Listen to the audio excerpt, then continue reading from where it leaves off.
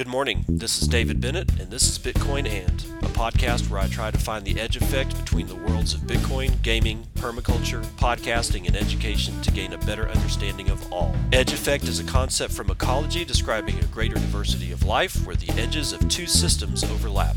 While species from either system can be found at the edge, it is important to note there are species in the overlap that exist in neither system, and that is what I seek to uncover.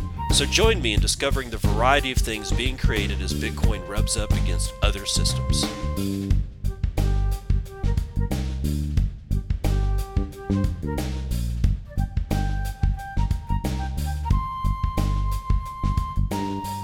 It is 9:38 a.m. Central Daylight Time. It's the 17th of June, 2020. This is episode 253 of Bitcoin, and I have not had anywhere close to enough coffee.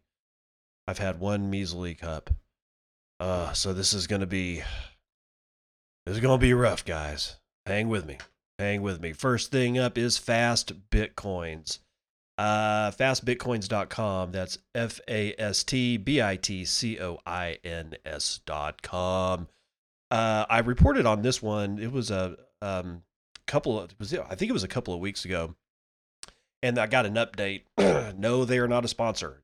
So stop. Don't get your panties in an uproar, man.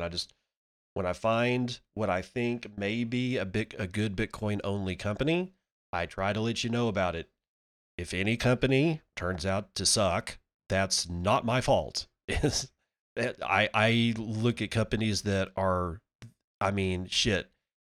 At least you're trying. They're not dealing in shit coins or altcoins or anything like that. It's a Bitcoin only company, and it's kind of reminds me of, in a way, okay, don't take any offense over there at Fast Bitcoins, guys, but in a way it reminds me of Beautyon's setup where you can do vouchers and buy Bitcoin and get a little piece of paper that has, you can redeem the sheet of paper for Bitcoin directly into your wallet. This is sort of it. There's more to this than just that, but still, it's a way to buy Bitcoin. You probably are going to be KYC or some type of AML at one point or another, but again, it's one of those things where we're all in this together. We need as many Bitcoin only and good, solid Bitcoin only companies as we can get. So that's why I'm making you aware. So I talked about this a couple of weeks ago, but I figure I'll go ahead and give an update, because the one thing that I had a problem with the first time that I reported on this was their map of locations. Okay, so essentially they give they go out to places like gold and silver exchanges. There are a few of them on their list as vendors who have a little device that connect, or that is from Fast Bitcoins, that will allow you to buy Bitcoin or sell Bitcoin at that particular location. Sell Bitcoin at your own risk, please. Well, actually, I guess buy Bitcoin at your own risk. Screw it. This is not any kind of advice on anything. So no sue me, okay?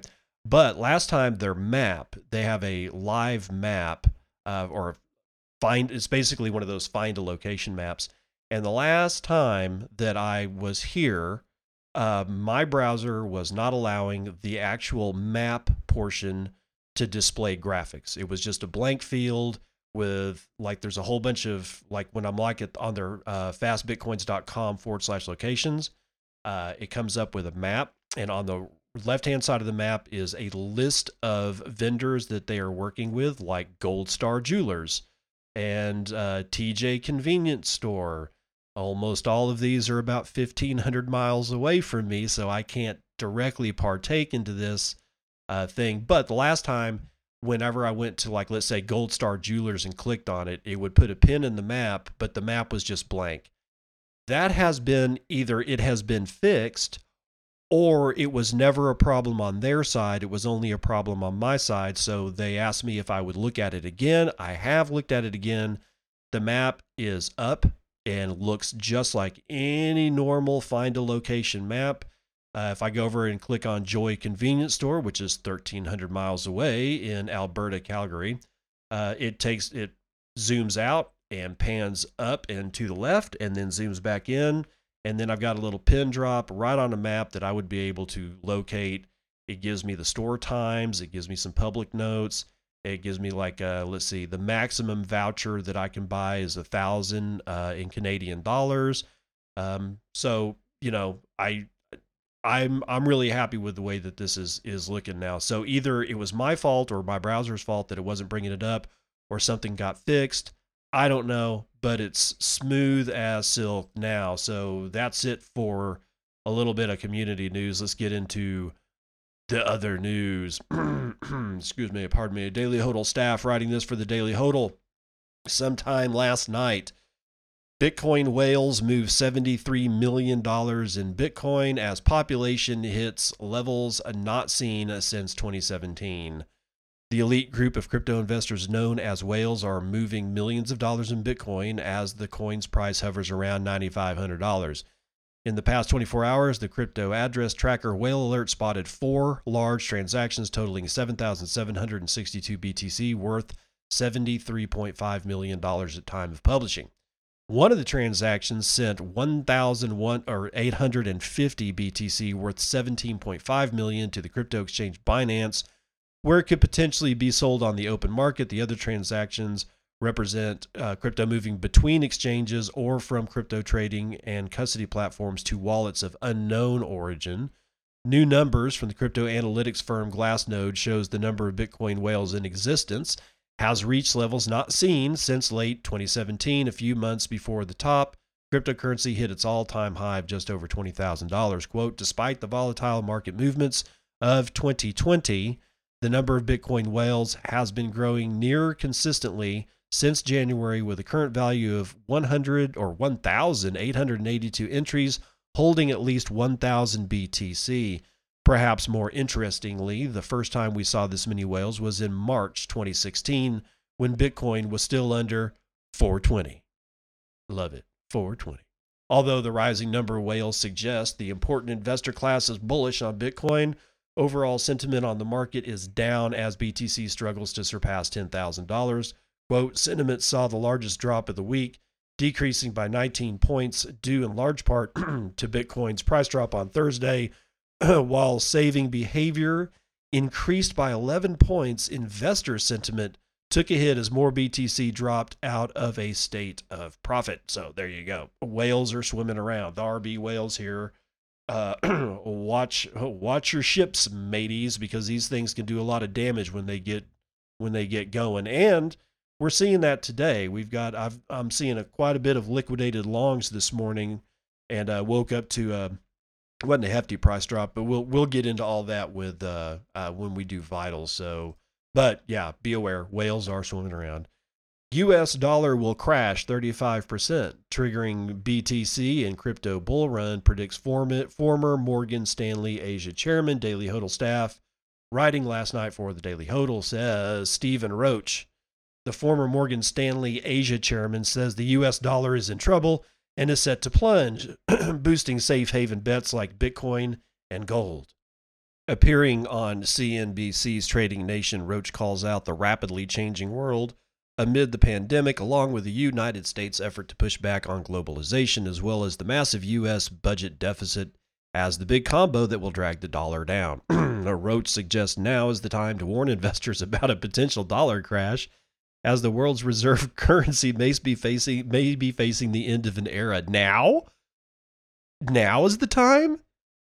No, man, dude. The first time was the day after they opened the Fed in 1913. The second best time to warn is now. Yikes, man. Quote, the U.S. economy has been afflicted with some significant macro imbalances for a long time, namely a very low domestic savings rate and a chronic current account deficit. But these problems are going from bad to worse as we blow out the fiscal deficit in the years ahead.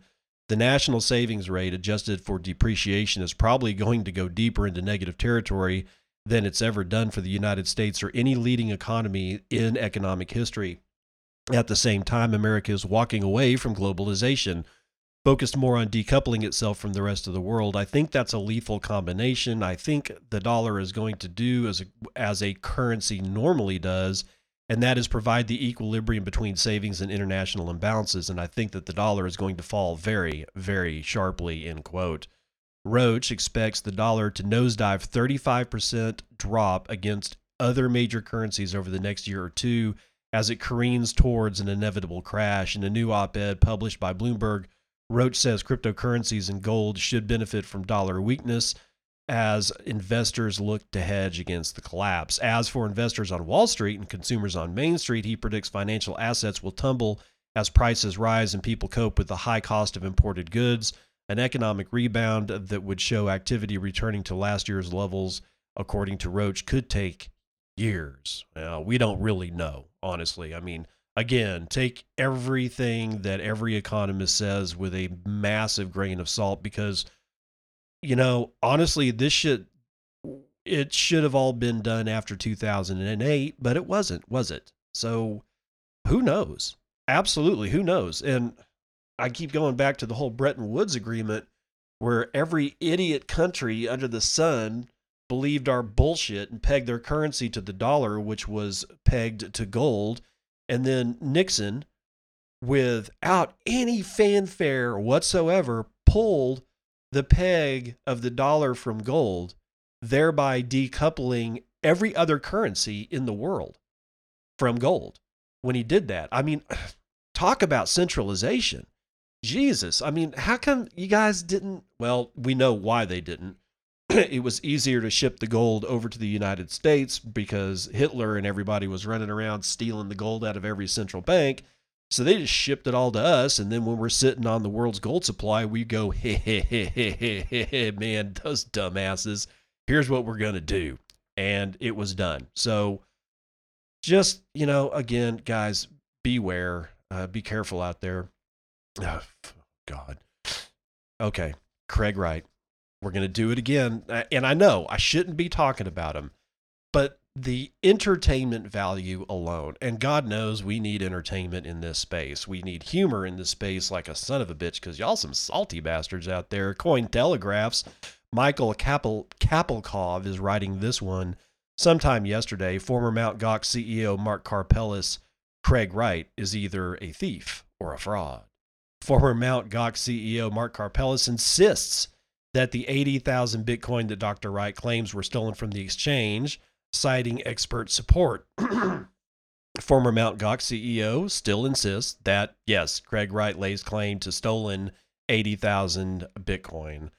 Karpelès confirmed to Cointelegraph that the Bitcoin residing at 1FEEX, that's the 1FEEX address that we've been talking about, he has confirmed that it was stolen from Mt. Gox. Quote, I confirm this was confirmed in 2011, and records are also part of our court documents available publicly, end quote.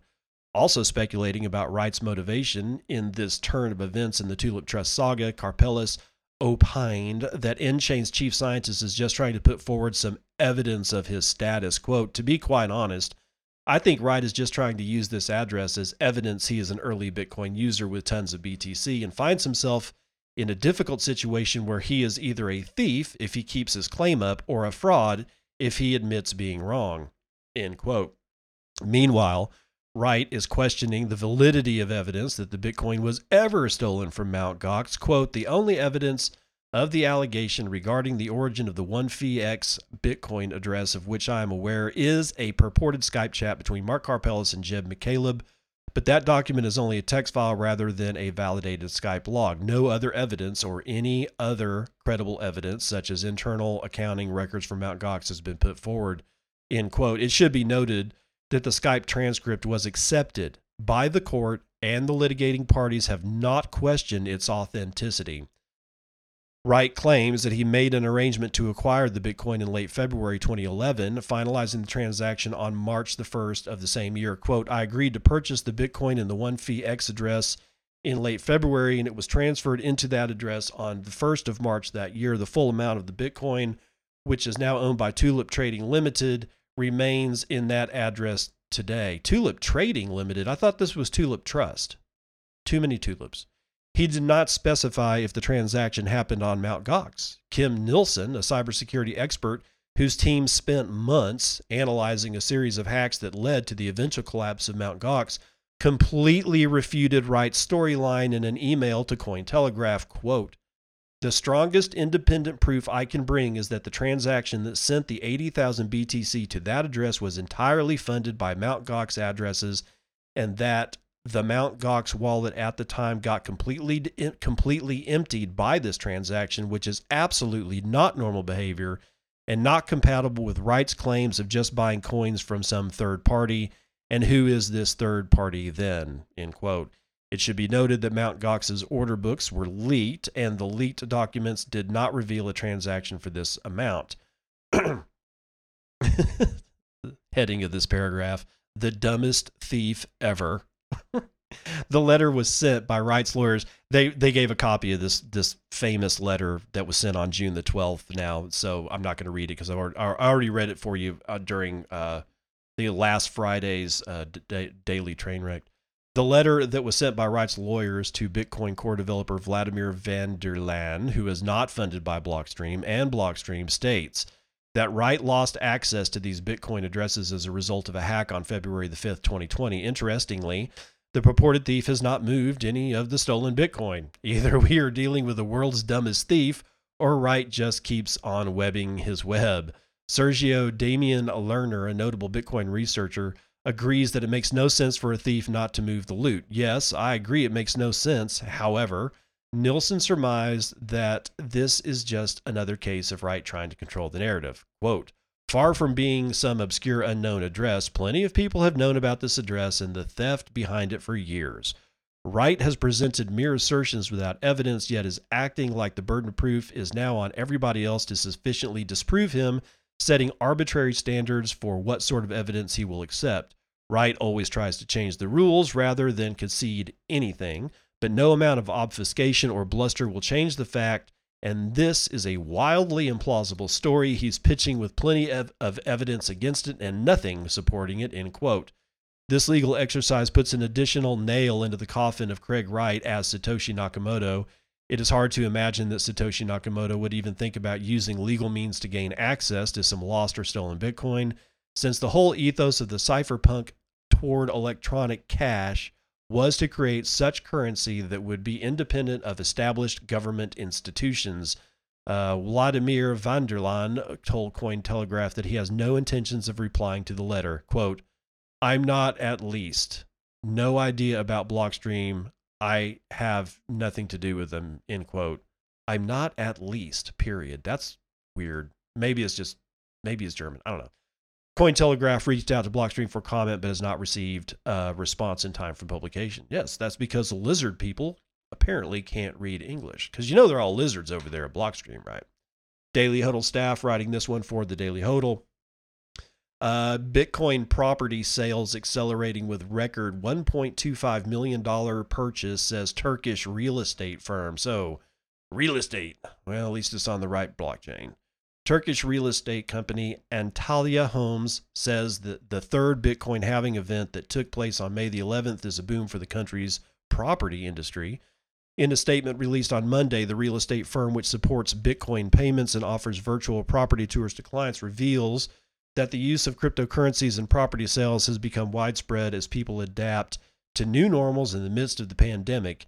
Antalya, I think that's how it's pronounced, Antalya Homes says the Bitcoin halving also gave the market a healthy boost. As Bitcoin surged to $10,000 a week after the halving, company chairman Bayram Treki says buyers took the chance to use their BTC to purchase properties. Quote, "With the effect of the increase in Bitcoin value after halving, investors made capitalization sales that are reflected as an increase in property sales," end quote. Amid the rising popularity of Bitcoin, Techie also reveals that the real estate firm recently brokered a record-breaking sale using BTC as payment when it closed a deal for Antalya via, quote, we brought the buyer and the seller together in an online meeting and finalized the negotiations. Antalya Homes brokered the payments with Bitcoin. This sale, worth $1.25 million, was the highest valued property sale ever made using Bitcoin in Turkey. So there's that.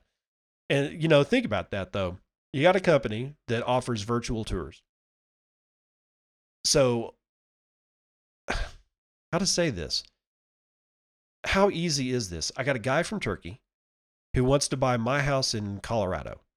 I contact these guys and okay, well, they got to come out and take pictures of the house in Colorado. That may be a little funky and very expensive, but let's say that I've already got a whole bunch of pictures of the house, and they have a guy, or I email them all the pics, or they put them on an FTP server, and then they go get them, and then have some people do some really neat shit with it, which you can do nowadays with 3D modeling and stuff like that, and then construct a virtual tour, and then they get me on the horn, and then the buyer on the horn.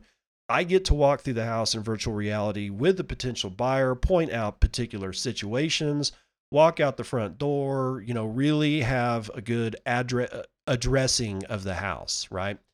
And, I get to chill out with the potential buyer, and then all of a sudden the brokers say, okay, well, do you want to buy it? And the guy says, yeah, I want to buy it. And right then and there, Bitcoin is sent into my wallet, and the only real snag here is title. How do you handle title? I don't know. Uh, I'd have to ask these guys, but I mean, think about it. I mean, everything is done in the digital domain, including payment. The only thing that's kind of missing here is title claim, but I'm sure that they've got all that shit worked out. Oh God, honored. Chainlink, MakerDAO honored as World Economic Forum tech pioneers. When you get honored by the World Economic Forum, watch out. Whoever it is that got honored is basically under the thumb of the World Economic Forum, and God knows we don't trust those sons of bitches. Turner Wright, writing for Cointelegraph sometime yesterday, says the World Economic Forum has recognized 6 blockchain firms on its list of 100 early to growth stage companies as technology pioneers for 2020. According to the WEF's website, the blockchain and crypto startups recognized for pioneering new technologies and innovations in 2020 are Lightning Labs. You should have led with that, okay?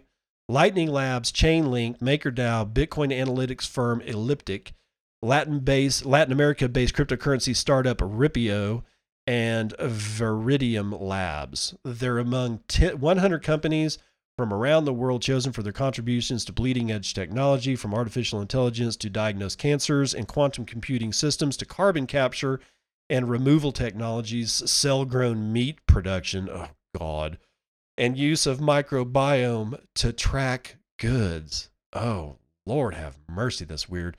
Quote, by joining this community, technology pioneers begin a 2-year journey where they are part of the World Economic Forum's initiatives, activities, and events, bringing their cutting-edge insight and fresh thinking to critical global decisions, the WEF website said. Chainlink's co-founder, Sergey Nazarov, said the company was thrilled by the honor, quote, using smart contracts on the blockchains to bring enforceable guarantees to contractual obligations has widespread social and economic beliefs.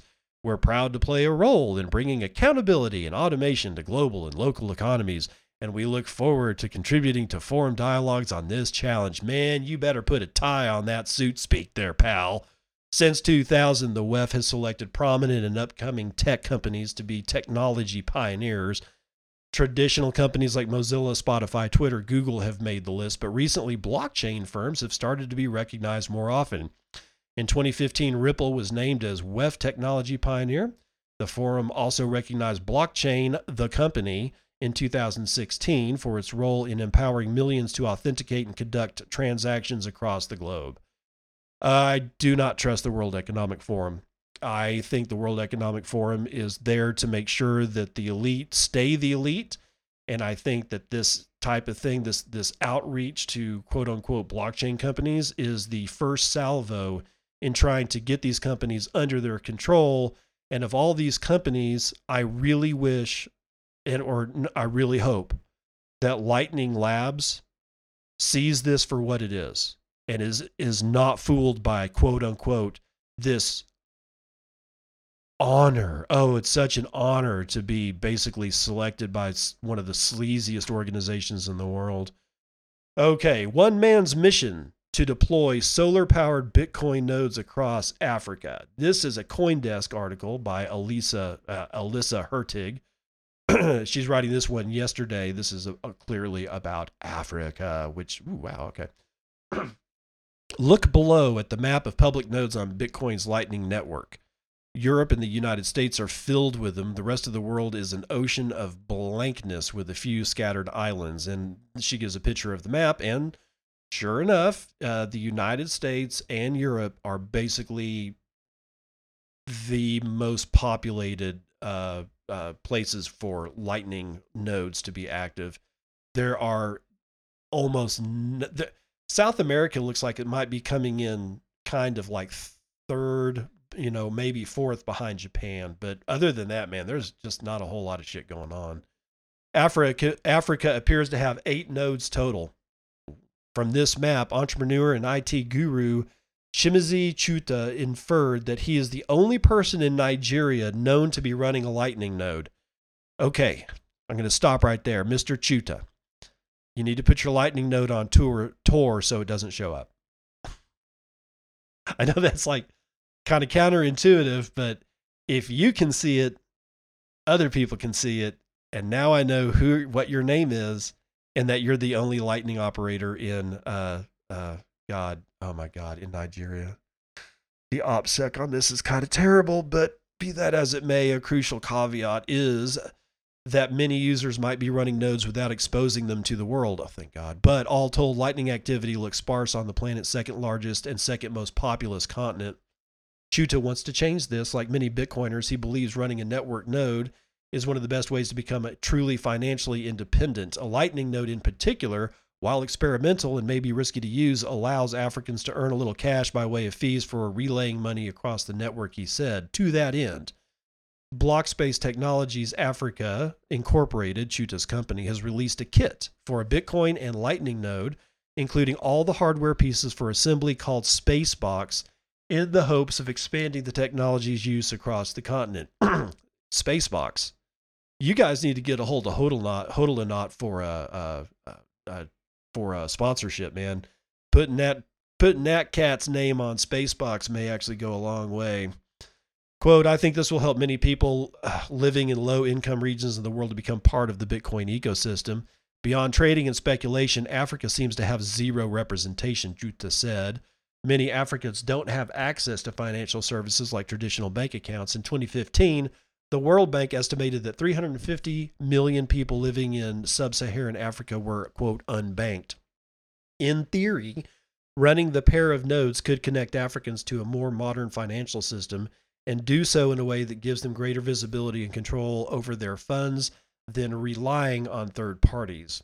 The Spacebox sells for 210,000 naira, the Nigerian currency, which is worth roughly $550 or $541. The main component of the kit is a tiny hobbyist computer called the Raspberry Pi, running the open source Raspiblitz software for Lightning nodes. It also has a solar panel component since many Africans lack electricity. Quote, our goal is to raise an army of full Bitcoin Lightning node operators to dot every nook and cranny of the continent in the next 1 year, Chuta said.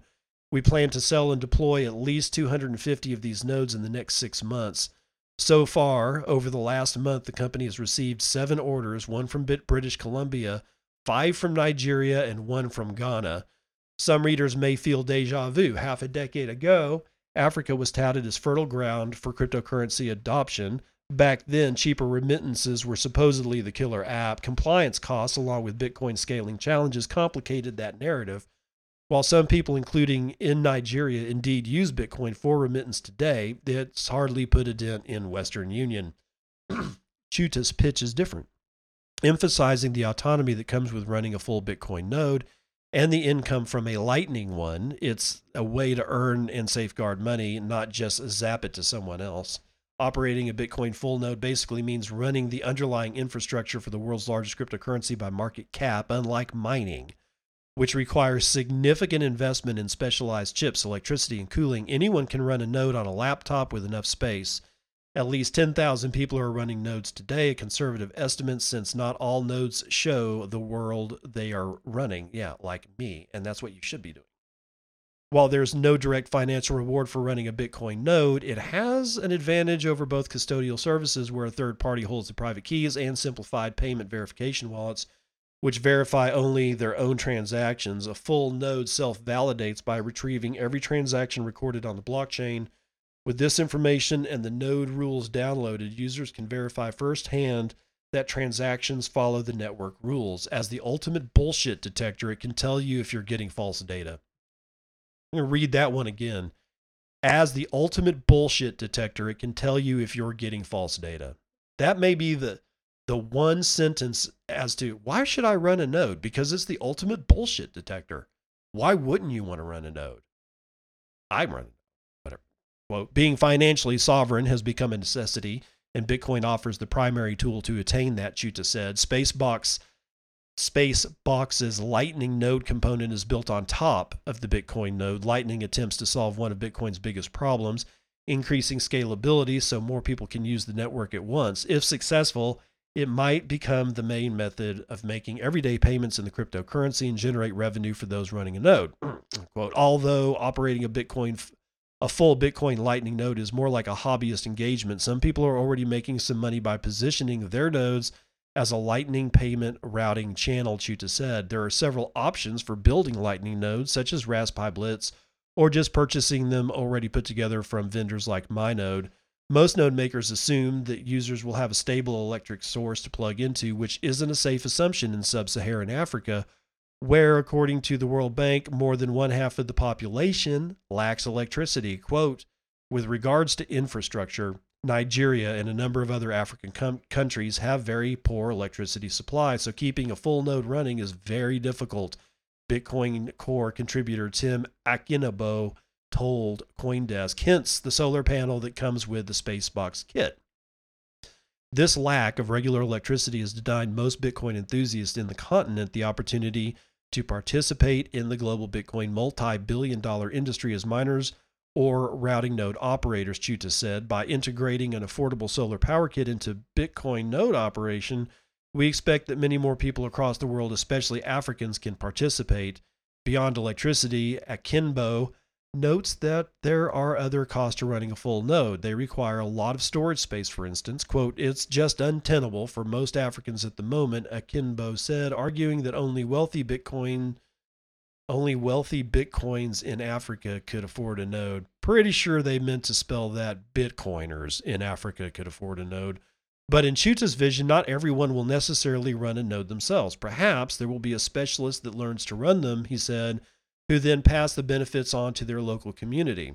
Quote, the main point of this project is to educate and train capable node operators across Africa, who then can help their small communities maintain friends and family nodes in order to secure a healthy financial future for them, Chuta said. He hopes orders will snowball after the coronavirus fades, since the pandemic has hurt Blockspace's hardware suppliers. As soon as COVID-19 issues settle, we will launch a full campaign that will make a significant impact based on our vision, Chuta said. All right, so that's the end of the article. I like this guy. I like what he's doing. The solar aspect, a couple things about that. Just having a solar panel by itself, and clearly what would be called an inverter, which takes the DC generated from the solar panel and converts it to AC, it's not that big of a deal. Those are actually cheap. However, if you do it that way, then and you have no other electricity to switch over to, then your node dies when the sun goes down. So the only option to keep that thing running 24/7 is you need a battery backup. And what happens here is now you have to get a charge controller before you have. Okay, here's.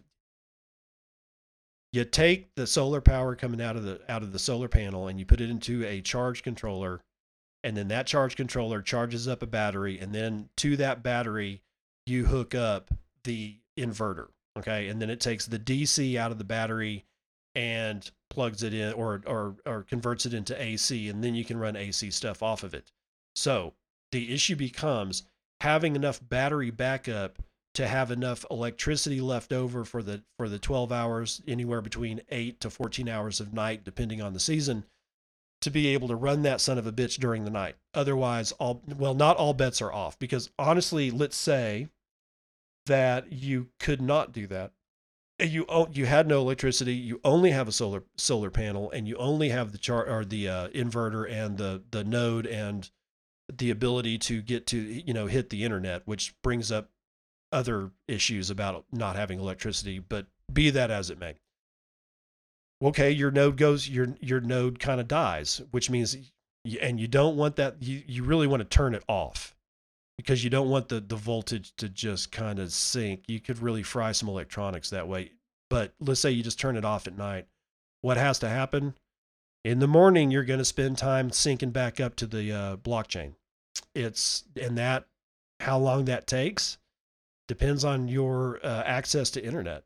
And I mean, with like what we're used to in the United States, it would probably take me, I don't know, 15 minutes maybe to get all the data that occurred over the night. And then my Lightning node would be able to be functional again. But that ain't optimal. Okay. So from the solar aspect of this, that whole kit would probably end up, to be able to do it right, would probably end up being minimum of $800. I'm just saying, and I'm not even looking at like how much a charge controller costs for this kind of thing, or the deep cycle marine battery that you would really want to use. All right. So still though, I like what he's doing. If for whatever reason you want to participate and help this guy along, honestly, I think the best thing to do is to keep this story in mind. Again, this is a CoinDesk story. It was released, when was it? Yesterday, June the 16th, by Alyssa Hertig. Keep an eye on it and see if these nodes start popping up, and if they do, offer a channel to them. That's the only. I mean, we can help this guy do what he's wanting to do if we can at least say we're willing to put up some channels. And I think that would be a great olive branch. All right, that's going to do it for the first part of the morning roundup. Let's do some vitals.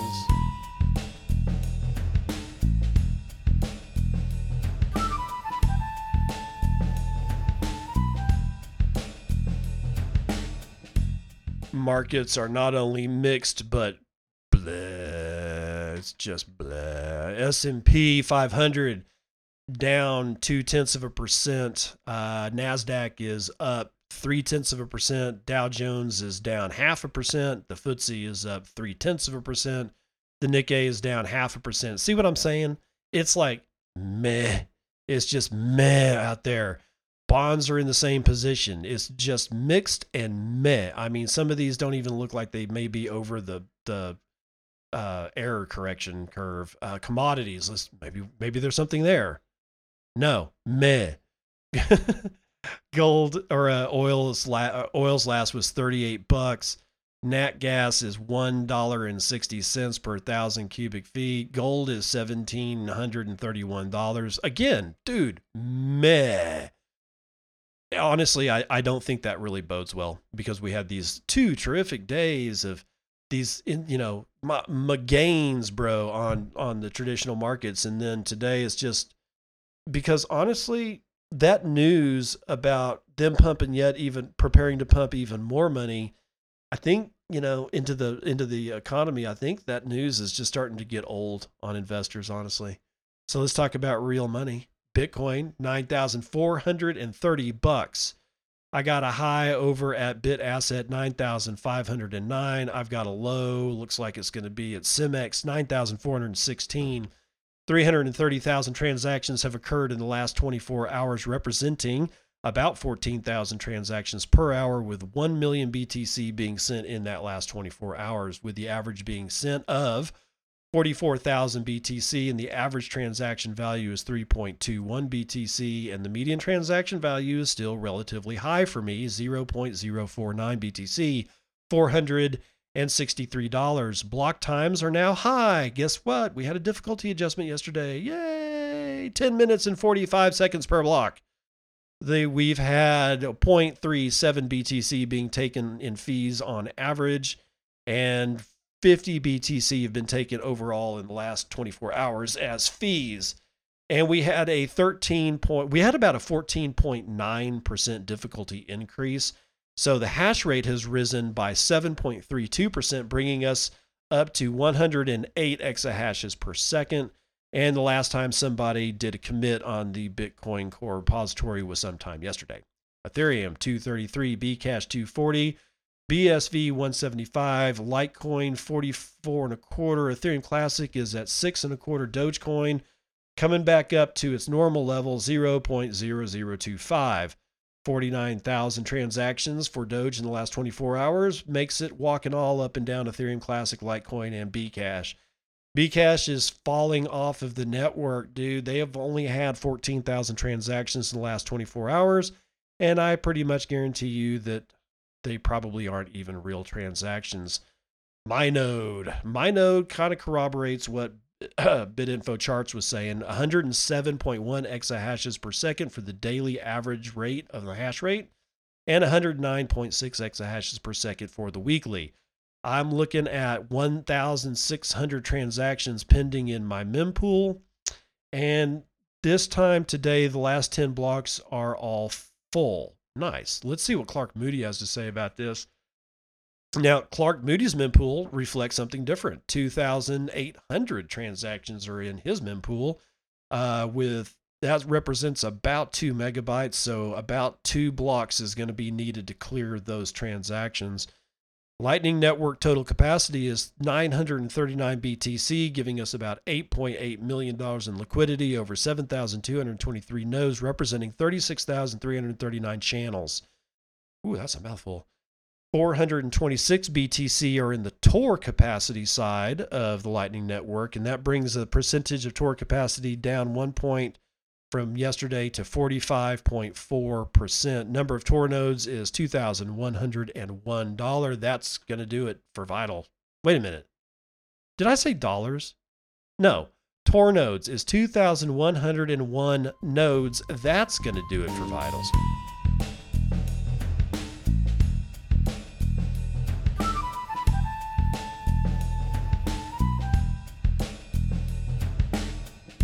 $25 million ICO backed by Floyd Mayweather was a fraud, founder admits. Man, I can't believe he admitted it. That is such a special talent in this space. This is Decrypt.co's Andrew Hayward writing this one sometime yesterday. The Centra Tech ICO debacle finally results in a verdict for one co-founder, with the others still set to go on trial. Good Lord, man. Robert Joseph Farkas, the co-founder of crypto startup CentraTech, which raised more than $25 million in an ICO in 2017, pled guilty today to conspiring to commit securities and wire fraud. The Miami-based CentraTech employed celebrities such as boxer Floyd Mayweather and DJ Khaled to hawk its ICO, which promised development of a Centra card that could be used at Visa and MasterCard terminals to make payments via cryptocurrency holdings. However, it was all a massive fraudulent scheme. No, who would have guessed? According to the U.S. Federal Bureau of Investigation, the agency determined that CentraTech created non-existent individuals for its purported executive team, including CEO, quote, Michael Edwards, and that the company never had relationships with Bancorp, Visa, or MasterCard, nor licenses in many of the states to which it claimed. Quote, Farkas and his co-conspirators duped ICO investors into investing digital currency worth millions of dollars based on fictitious claims about the company, including misrepresentations related to its purported digital technologies and its relationships with legitimate businesses in the financial services sector, said United States Attorney Craig Stewart in a statement. Whether in the context of traditional equity IPOs or newer cryptocurrency-related ICOs, raising capital through lies and deceit is a crime. According to the Department of Justice, the FBI seized 100,000 Ethereum between May and October of 2018, including funds that were fraudulently raised from investors. The 33-year-old Farkas pled guilty to 2 charges, each of which carries a maximum sentence of 5 years in prison. His sentencing date has not yet been announced. According to Bloomberg, Farkas agreed to a plea agreement that calls for a sentence between 70 and 87 months and a fine of up to $250,000.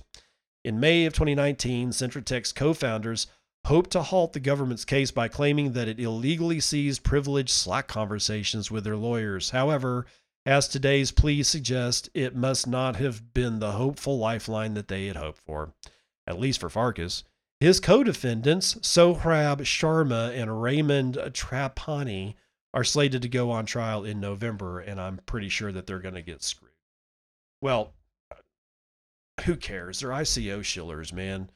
And those people, I mean, thank God the courts got to them, because in my world, I'd just throw them out into a pit with their investors and let them fight.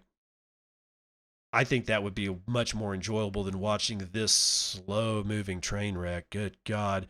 Ex-Bitcoin dev settles defamation suit over sex assault claims. Okay, if you guys have been watching this entire thing between Isis Lovecraft, is it Isis Agora Lovecraft and Peter Todd, then maybe this will put all this shit to bed, but maybe not. Let's see what, oh God, Lee Kuhn has to say about this in this CoinDesk article that she wrote yesterday. And why am I aghast? Lee Kuhn was one of the people, actually, I think she was the main person that when she first started reporting on this story, basically painted Peter Todd as a complete asshole, rapist, totally wouldn't, I don't know, man. It was a hit piece, essentially. And I don't know Peter Todd. I've never met him. I've talked to him on Twitter like 3 times or something like that. I know he enjoys spelunking. He doesn't seem like a rapist to me. That which doesn't make any difference, but the court seems to have found him completely, absolved of this kind of crap. And Isis Lovecraft apparently last night tweeted out a statement saying that Peter Todd never raped her. So yes, this is a circus with its own little clown car. Thank God it doesn't involve a token. Former Bitcoin Core developer Peter Todd has settled his defamation lawsuit against fellow privacy tech expert Isis Lovecraft, who tweeted in February 2019 that Todd was a rapist. Lovecraft, who uses non-binary pronouns. What? Jeez, Lee? Why the hell would you lead that? Who cares? Let's try this again. Lovecraft, who uses non-binary pronouns as if that's even anywhere close to important, claimed in 2019 that Todd sexually harassed them and grabbed their arm, which he denied. After he sued Lovecraft for defamation, 2 anonymous women detailed accounts of sexual assault by Todd in court filings. On July the 15th, 2019, Lovecraft filed an anti-slap motion asking the court to dismiss Todd's lawsuit as an attempt to curtail free speech. On Tuesday, without deleting the original tweet, Lovecraft also tweeted, "Peter Todd never raped or sexually assaulted me." Lovecraft's GoFundMe page says this tweet was required as part of the settlement. Todd cited hefty legal fees as his primary reason for settling the case, which he initially filed in the United States District Court for the Northern District of California in Oakland in April of 2019. Quote, "I settled because I ran out of money.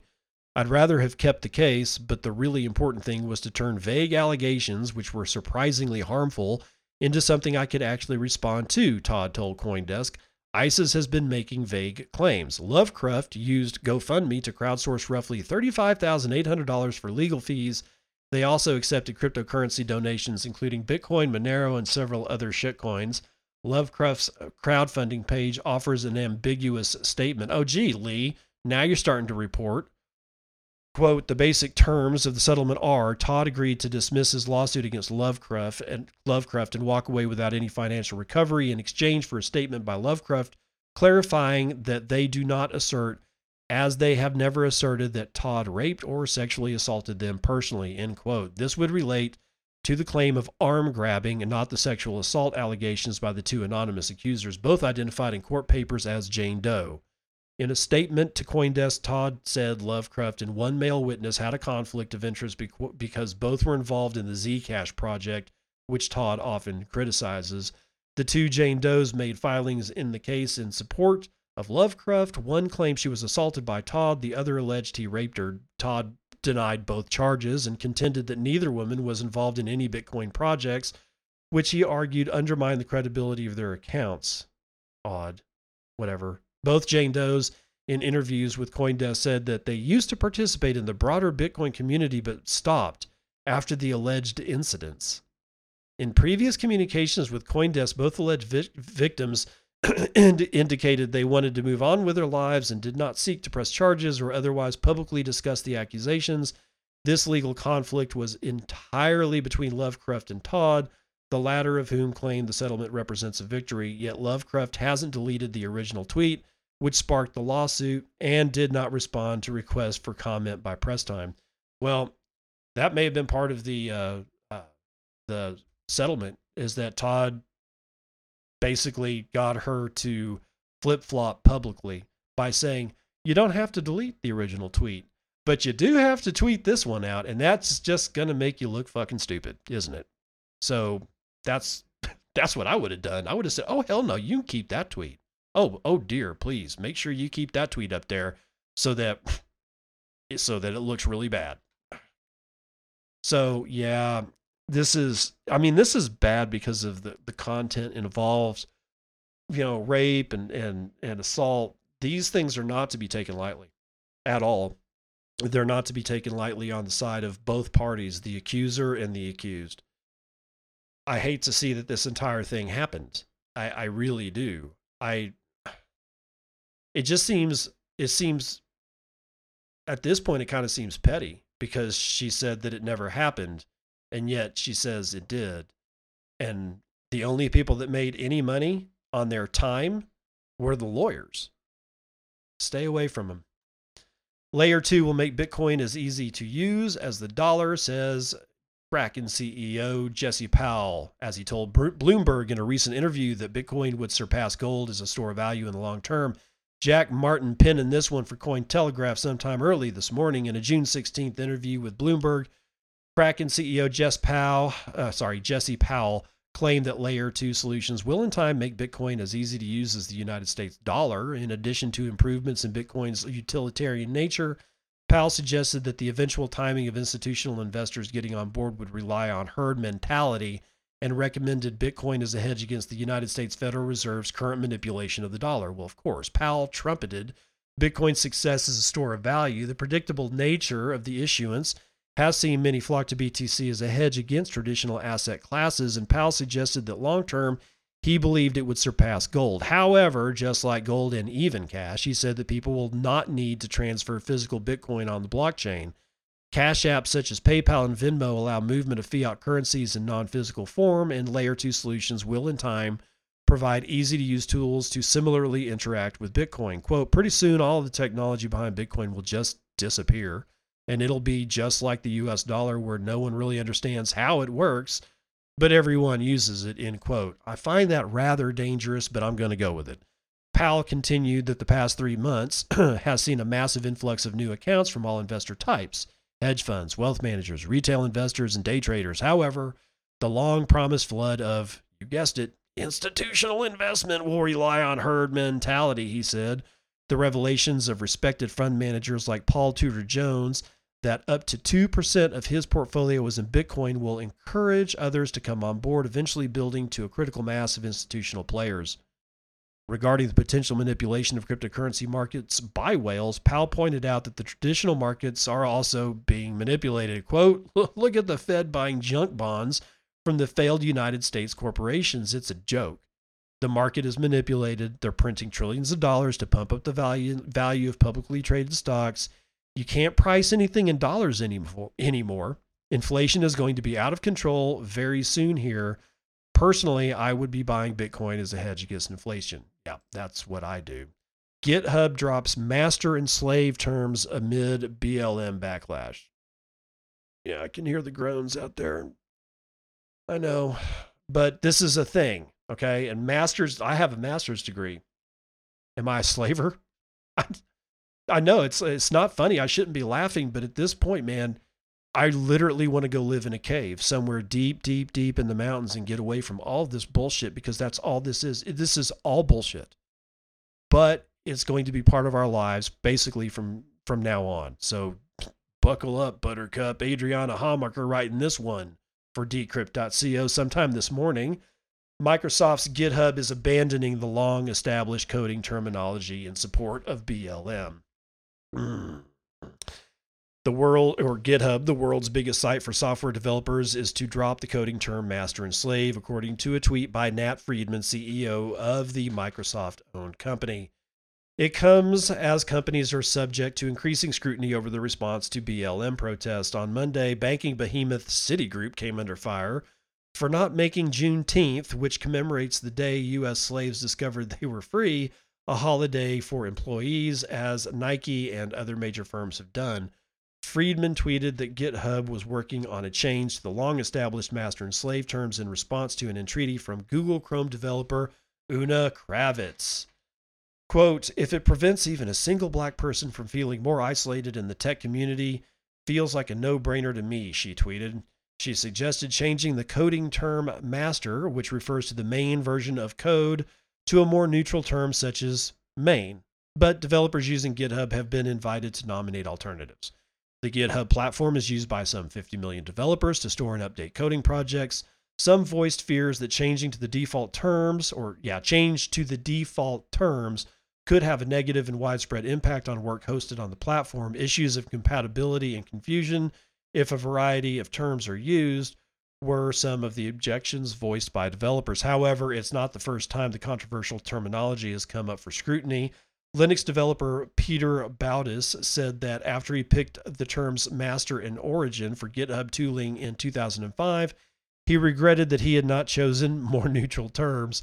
GitHub is not the only software repository revamping its language in response to increased scrutiny. Google's Chromium is encouraging developers to opt for more neutral language instead of terms like blacklist and whitelist, which refer to directories that are either banned or allowed. Apple engineer John Willander suggested swapping to block list and allow list, and Gabriel Saspo, LinkedIn engineer, has promised to open up code libraries using these terms for revision. But some, such as engineer David Daniel, have challenged the drive to eliminate terms such as master, arguing that the word has meaning beyond slave master and that its use is simply too widespread. Microsoft, it seems, is choosing to stay one step ahead of language's slow march to modernity. Newspeak. That's all I really need to say about that one. World Economic Forum hopes to stamp out corruption with Colombian blockchain trial. Oh, banana republics now on the blockchain. I get it. Benjamin Pyrrhus is writing this one for Cointelegraph sometime this morning. The WEF hopes to make corrupt activity in the public sector more difficult using blockchain technology. Quote, corruption is a high potential space for blockchain because you really benefit from decentralization. Records are very difficult to remove or censor, for instance. WEF blockchain project lead Ashley Landquist told Cointelegraph. Landquist is one of the authors behind a June report detailing how the WEF, the Office of the Inspector General of Colombia, and the Inter-American Development Bank have formed a multi-stakeholder team to investigate, design, and trial the use of blockchain technology for corruption-prone government processes, end quote. Good Lord, what a mouthful. The report states that shady dealings plague the public sectors of many countries. You spelt all countries wrong, sorry. But increased transparency, public accountability, and proper documentation are solutions. Blockchain is one way to do so, known as the Transparency Project. The WEF's multi-entity endeavor looks for specific applications in public procurement. The group will harness a permissionless version of the Ethereum blockchain for the job. The WEF's blockchain project has selected Colombia as a test site for its blockchain-based framework, the report said, adding, quote, the project developed a blockchain-based software proof of concept for public procurement that intends to be tested in a live procurement auction in Colombia in 2020. It will be tested on a public education food program in Colombia that has previously hosted foul play. The write-up cites blockchain's benefits in terms of auditing, decentralization, smart contracts, transparency, immutability, and filing capabilities. These properties make blockchain a high-potential emerging technology to address corruption, the report said, adding, quote, the project chose to focus on the public procurement process because it constitutes one of the largest sites of corruption globally, stands to benefit from these technology properties, and plays a significant role in serving public interest. Blockchain has also seen a number of other real world applications in recent years, with companies such as Amazon, Microsoft, and Intel leading the charge. Okay, so there you go. There's your absolute freaking stupidity. Without a token of value that actually has value, true decentralization, which means that nobody's going to run your shit unless there's a token of value that's worth a shit, then all of this is not worth a shit. This is nothing. Unless, like, let's say it was this way. We're going to use Bitcoin to do this. How would that work? Okay, I'm positing, and I'm just thinking off the top of my head here, that those people that actually want to do, like I'm a vendor and I want to provide food. I have a food packaging company and I sell packaged food to places like cafeterias. I want to be the sole vendor for an entire either nations or at least a state of that nation or even a county for all their schools. I'd make good money. I'd move product. I would be employing people. So I'm going to say, this is how much I'm going to charge. And because I'm serious about this, I got to pay $8 to put it on the blockchain for Bitcoin. Okay. Not some idiots like brand new out of the box blockchain bullshit, because it has no value whatsoever, which means nothing. And if fees get really high on the Bitcoin network, then to put in your bid would cost you $100 for the transaction. At this point, you kind of would want to be serious about actually winning the bid. And then, let's say you get the bid, then every single bill that you send, you've got to pay to have, in some way, shape, form, or fashion, to have that bill in a form that has the most information available without any other fluff, so that you can say, this is how much I charged you this month, and this is what you got, and put it in Bitcoin, which means you got to pay another $10. Chances are real good when you've got skin in the game like that you're not really going to be, you're really going to be weeding out the people that are interested in being corrupt, because they're just going to go somewhere else. It's like thieves that are walking down an alley looking for a house to break into at night. They're not going to select the house with the dogs barking. It doesn't work that way. You get what I'm saying? Now, since all that shit was off the top of my head, I'm certain that I've made serious blunders. But again, dude, I'm on my second cup of coffee. This is all I've had. Give me a break. I got a daily train wreck for you.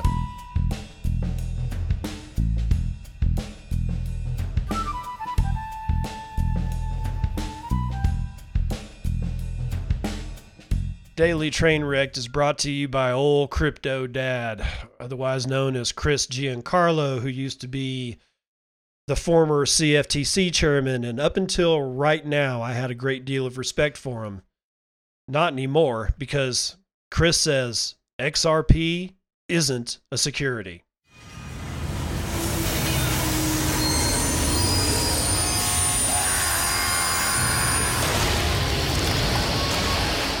For fuck's sake. The revolving door of Washington, D.C.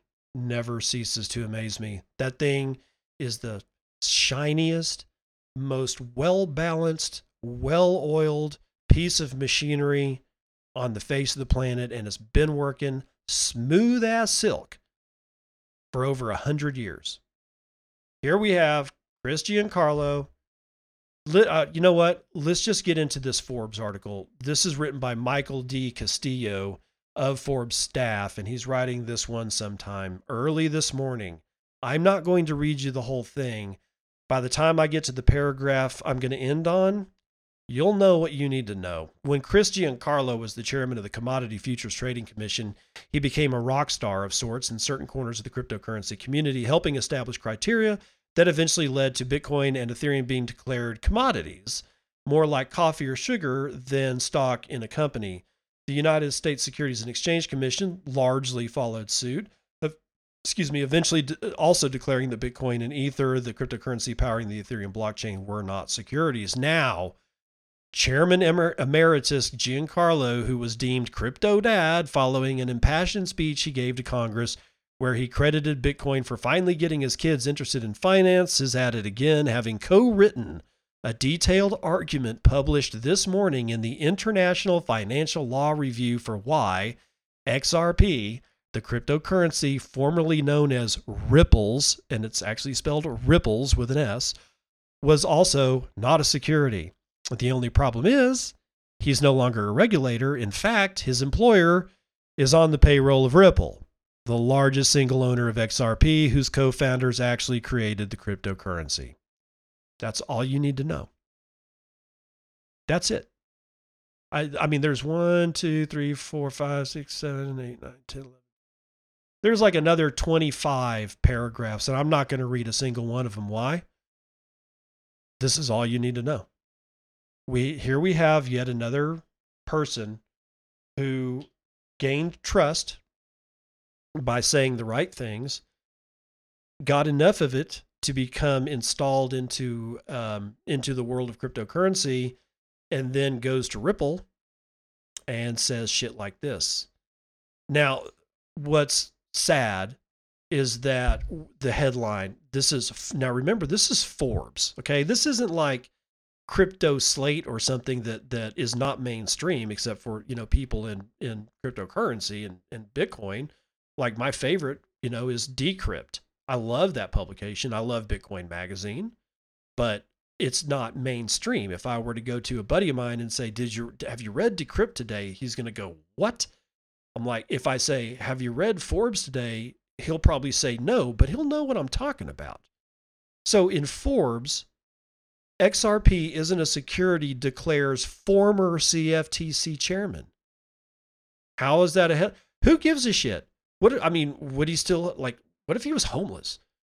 I mean, it's like, homeless man, former CFTC chairman, declares Ripple's cool as shit.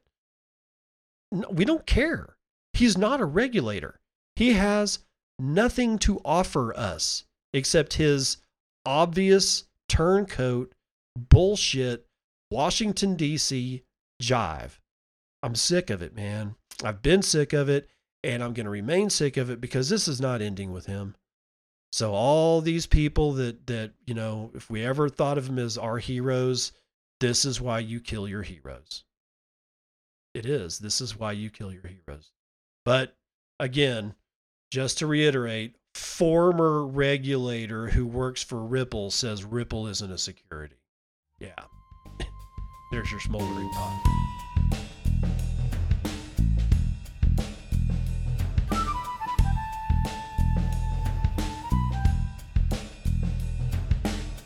From sick joke to bad joke, we have Dad Says Jokes, and this one is specifically for Craig Stewart Wright. What do lawyers wear to work? A lawsuit.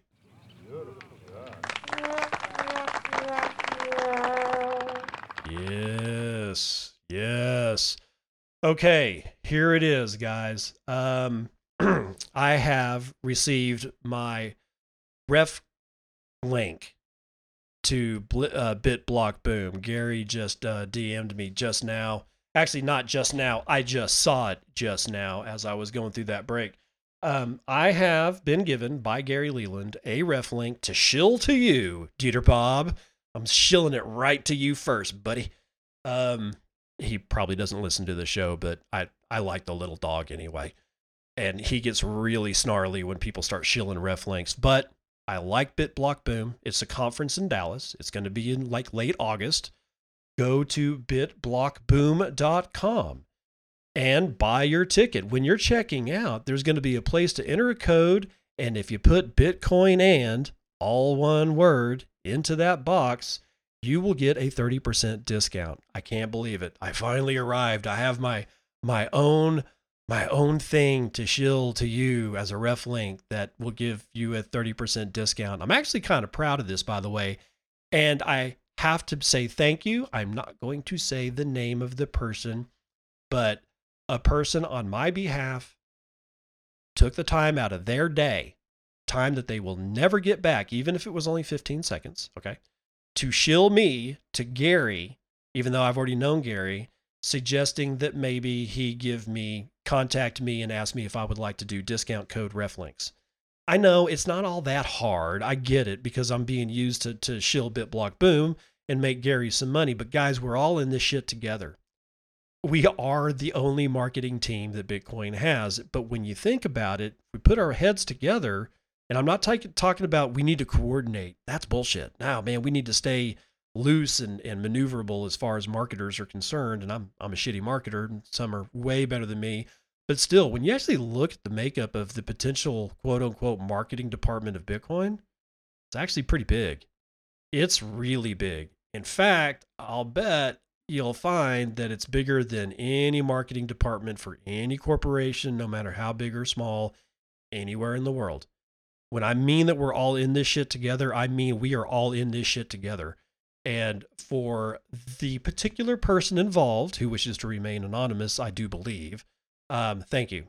I appreciate the fact that you spent seconds of your life that you will never get back to shill my ass to Gary Leland, who has in turn given me the ref code Bitcoin and that's all one word, Bitcoin and, no dots, no spaces, no underspaces, no overspaces, no slashes, hashes, whatevers. It's just Bitcoin and. You pop that little son of a bitch into the your discount code thing when you're buying your BitBlock Boom tickets for this August. You'll get 30% off. Again, that's Bitcoin and. Type it in the discount code box. You'll get 30% off. And then I will see you there because I am going there come hell or high water. I have my tickets. I've had my ticket since I believe December, maybe February, but I'm pretty sure I bought them in December before Christmas sometime. I've been waiting on this one because it is a Bitcoin maximalist haven. And if you don't want to go to a conference and be shilled the latest shitcoin cryptocurrency ICO or whatever the hell they got on their lips these days, then go to BitBlock Boom. It's fairly centrally located when you think about it. I mean, Dallas is kind of smack dab in the middle of the country. And as far as flights are concerned, everything goes through Dallas. If you're flying from the East Coast to the West Coast, unless you take a nonstop or express or something like that, you're going to end up in Dallas, probably. It's really easy to get there. So again, go to bitblockboom.com. That's all one word. And in the discount code box, type in Bitcoin and you will get a 30% discount on your tickets. Tickets are going. They're not like, it's not like fiat. He's not just printing a whole shit ton of them because this is for Bitcoin maximalists, right? Okay. So, and there's like, just go to BitBlock Boom and you'll see what Gary Leland has in store for us. I'm terribly excited about that. Okay. So there we go. We have completed episode number 253 of Bitcoin and I will see you on the other side. This has been Bitcoin and I'm your host, David Bennett. I hope you enjoyed today's episode and hope to see you again real soon. Have a great day.